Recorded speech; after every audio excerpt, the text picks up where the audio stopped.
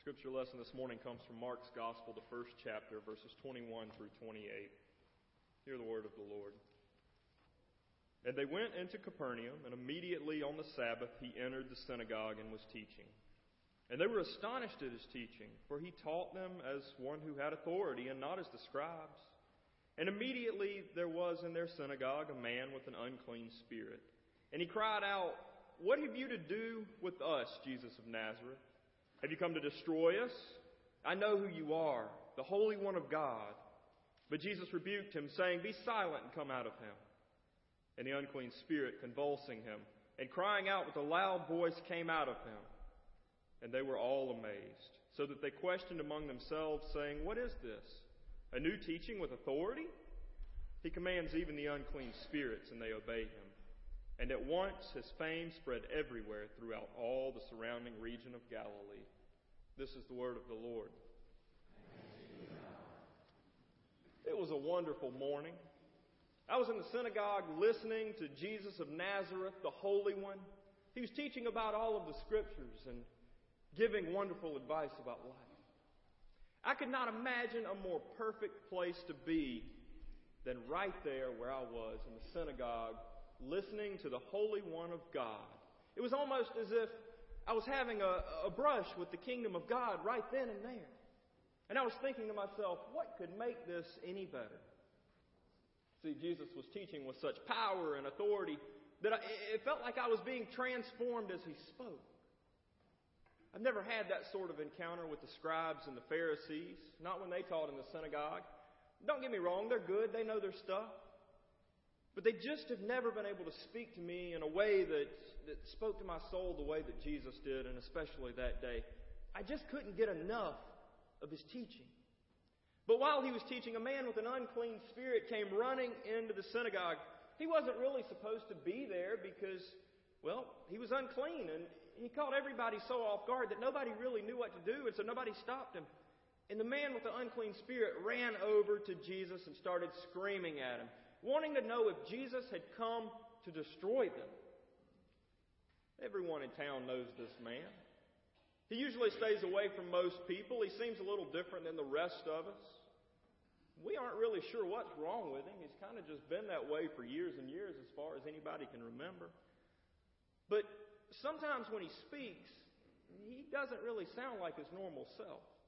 It's almost like someone else is talking, and that's exactly what was going on this particular morning when he came rushing into the synagogue. He was screaming at Jesus, calling him out by name, and we were all taking a few steps back just in case things got a little rough. But we couldn't take our eyes off of what was going on.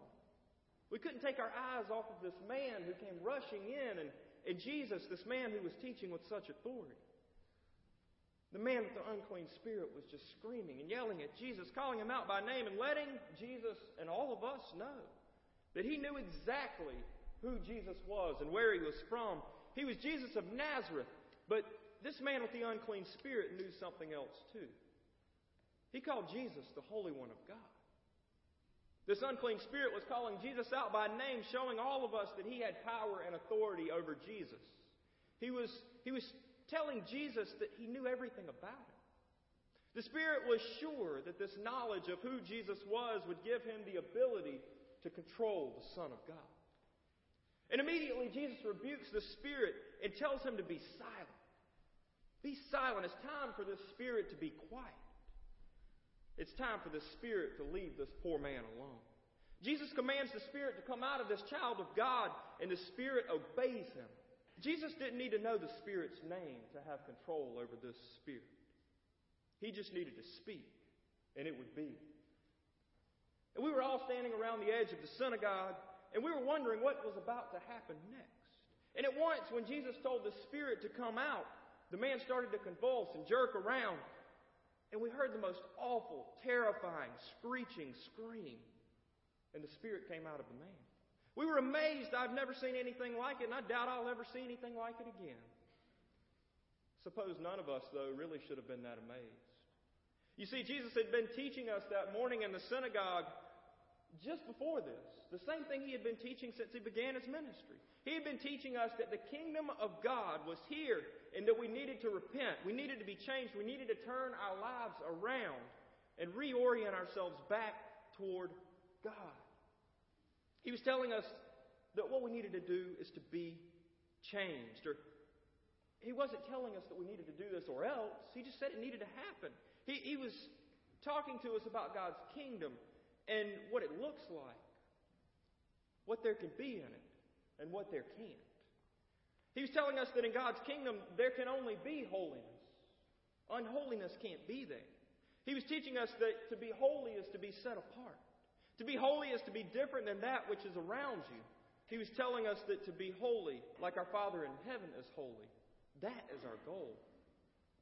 To be holy means that everything in our lives has to be in accordance to the will of God. If it's not, it needs to be changed or it needs to be abandoned. God's kingdom does not allow for anything less than that which is pure. So, to see what we saw right there in the synagogue, that particular morning was Jesus' teaching in action. What we saw right there in front of us was a teacher who was living out the teaching that he was giving to those who were following him. And I think that's why he was able to reach me in a way that the scribes and the Pharisees never had been able to. He taught, and he lived out what he taught. He wasn't just talking about the kingdom of God. He was building the kingdom of God right there in front of us. We saw Jesus restore a man on the fringes of life. We saw God's power over evil. We saw mercy and we saw compassion. We saw the redemption and the hope that God is able to provide to those who seemingly have no hope. You know, as I sat there and I watched this man have the spirit cast out of him. I started thinking, maybe I don't have a spirit that looks like this man's spirit. Maybe I don't have an unclean spirit that seems to control all of my actions in the same way that this man has. But I have some things in my life that are doing the exact same sort of things to the relationships that I have with other people. And if I start thinking hard enough, I'm pretty sure I can come up with a few things in my life that aren't completely holy, too. And I bet those things are affecting my relationship with God. Folks, the author of this gospel thinks that it is absolutely essential that we understand that the kingdom of God is among us here and now. We aren't to be looking to some faraway time and place in the future when things are going to be perfect, while we neglect building God's kingdom here and now. I think it's especially worth noting that this story happens in the very first chapter of Mark's Gospel, and he thinks it's important enough to point out that there are only 20 verses that come before it. If we take a quick run through those 20 verses, we find that John the Baptist is preparing the way for the Christ to come. And Jesus gets baptized, and then he goes out into the wilderness to encounter the temptations with Satan. And immediately after that, he goes about the region preaching a message of repentance and gathering his disciples around him. And then he begins teaching in the synagogue. He begins building the kingdom of God right there in verse 21. Mark is jumping straight into what the gospel does and what it means. The good news is that the kingdom of God is here and now and requires a change in our lives. The good news is that even in the midst of a world where we are plagued by things that separate us from God, that God loves us enough to send His Son to transform us so that we might become more holy. God loves the world so much that He is not leaving us to suffer alone the consequences of our unholy actions without the hope of redemption. However, in order for us to embrace that hope and embrace that redemption that comes through the life and the death and the resurrection of Jesus the Holy One, we have to recognize that that to be a true part of the kingdom of God, we must be working towards holiness, towards becoming more holy, towards becoming more the way that God would have us to be. Working towards holiness means that we have to deal with some of these issues in our lives that seem to control us more than we control them. Sometimes these spirits, if you want to call them that, cause us to shut out other people from our lives. And you know, these different issues can take on many different ways in our lives. Sometimes these spirits cause us to place a lot more emphasis on work than other things. And that's a really dangerous thing because we spend so much time at our jobs, right? For those of us who work, we spend so much of our lives there. We spend more time there than we do doing almost anything else. And if you spend so much time doing a particular thing, or you spend so much time in a particular place, then it becomes easy to think that that is the most important thing in your life. And all of a sudden you find that you're consumed by your job or what it is that you do, and you don't have time for your family, you don't have time for your friends, you don't have time to carry out the mission that God has called you to carry out. Others of us have these unclean spirits that find themselves on the internet. You see, not all things on the internet are bad. There's a lot of really good information out there. The internet's full of ways that we can connect with other people in ways that we never would have been able to otherwise. But it's pretty easy to find that you're spending more time on the internet and spending more time developing relationships with a computer than you are with one another or with your God. And before you realize it, that electronic device has become your God or your family or your circle of friends. And without even realizing it, you find that your life is controlled by something with a cord instead of by the God who breathed life into you. What about the unclean spirit that presents itself as contentment? You see, this can be a really tricky spirit to deal with because many of us possess it, or rather, it tends to possess many of us. And many of us never know it. It's more of a quiet spirit, and it softly and constantly whispers into our hearts. It tells us that whatever it is that God's called us to do can wait until tomorrow. Whatever it is that we need to do can be put off until tomorrow. Tomorrow will always be there, right? We don't want to do anything to disrupt our contentment today. We don't have time for it today. We don't have the energy for it today. Tomorrow will come.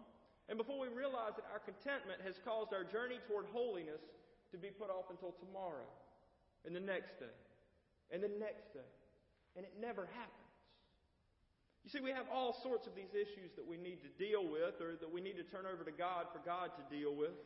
One of the biggest things that we have to do in order for these issues to be dealt with is to recognize that we actually have them. We have to quit ignoring that they're there. We have to admit to ourselves and to our God that we're not perfect, and we have to be okay with that. But once we recognize that we're not perfect, we have to be okay with turning those issues over to God so that they can be dealt with, so that we can become more holy. We have to work with our God to file off those rough edges in our lives. We have to spend time in prayer and in reflection. We have to spend time reading the Scriptures, listening to the voice of God. And we have to do all these things so that these issues can be identified in our lives. And once they're identified, then we can bring them before Jesus of Nazareth, the Holy One of God, and find ourselves restored and in a right relationship with God and with our neighbors. Folks, some of these issues are difficult to deal with. Some of them have become so powerful and have gained so much traction and control over our lives that we're unable to deal with them on our own. We can't do it. Some of us have tried to deal with these issues numerous times only to find that we lose the battle every time. But if you really want to find the good news in this particular passage, here it is. This man could not get rid of the unclean spirit on his own. It had so much power over him that it dictated his place in society, it controlled his physical actions, and it wouldn't even let him speak to Jesus when he came into the presence of Jesus Christ. But the man didn't have to speak to ask Jesus for help. The Spirit did everything it could to prove that it was stronger than the Son of God, and it failed miserably.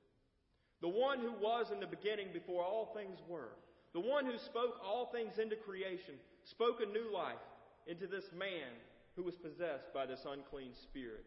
He spoke new life into a man who otherwise would never have had it had he not brought his issue to Jesus the Christ. And that is the good news. That is news that you cannot help but share with the rest of the world. The God who created everything cares so deeply for each and every one of us that He will not, if you come into His presence with a need, leave you suffering without the strength and ability to make it through to the other side. Leave this place today knowing that the kingdom of God is here and that there is no place for anything unclean in it. It is time to find our unclean spirits and bring them before the Lord of all creation so that we can continue our journey toward a more holy life. There is nothing too large or too small. There's nothing too insignificant or too powerful. There is nothing that we can bring before the throne of God that will cause him to turn away from us. His grace and His mercy are far more powerful than any unclean spirit that may find its way in front of him. So, when we pray, Thy kingdom come, Thy will be done on earth as it is in heaven, Jesus tells us that that kingdom is here and it is now and we're part of it. And that we need to help build that kingdom right now by dealing with each one of these unclean spirits that find their way into our lives so that we can become more holy, so that we can become more like the Christ that we follow. Now, when you leave this place today, go. Go and live your faith. Amen.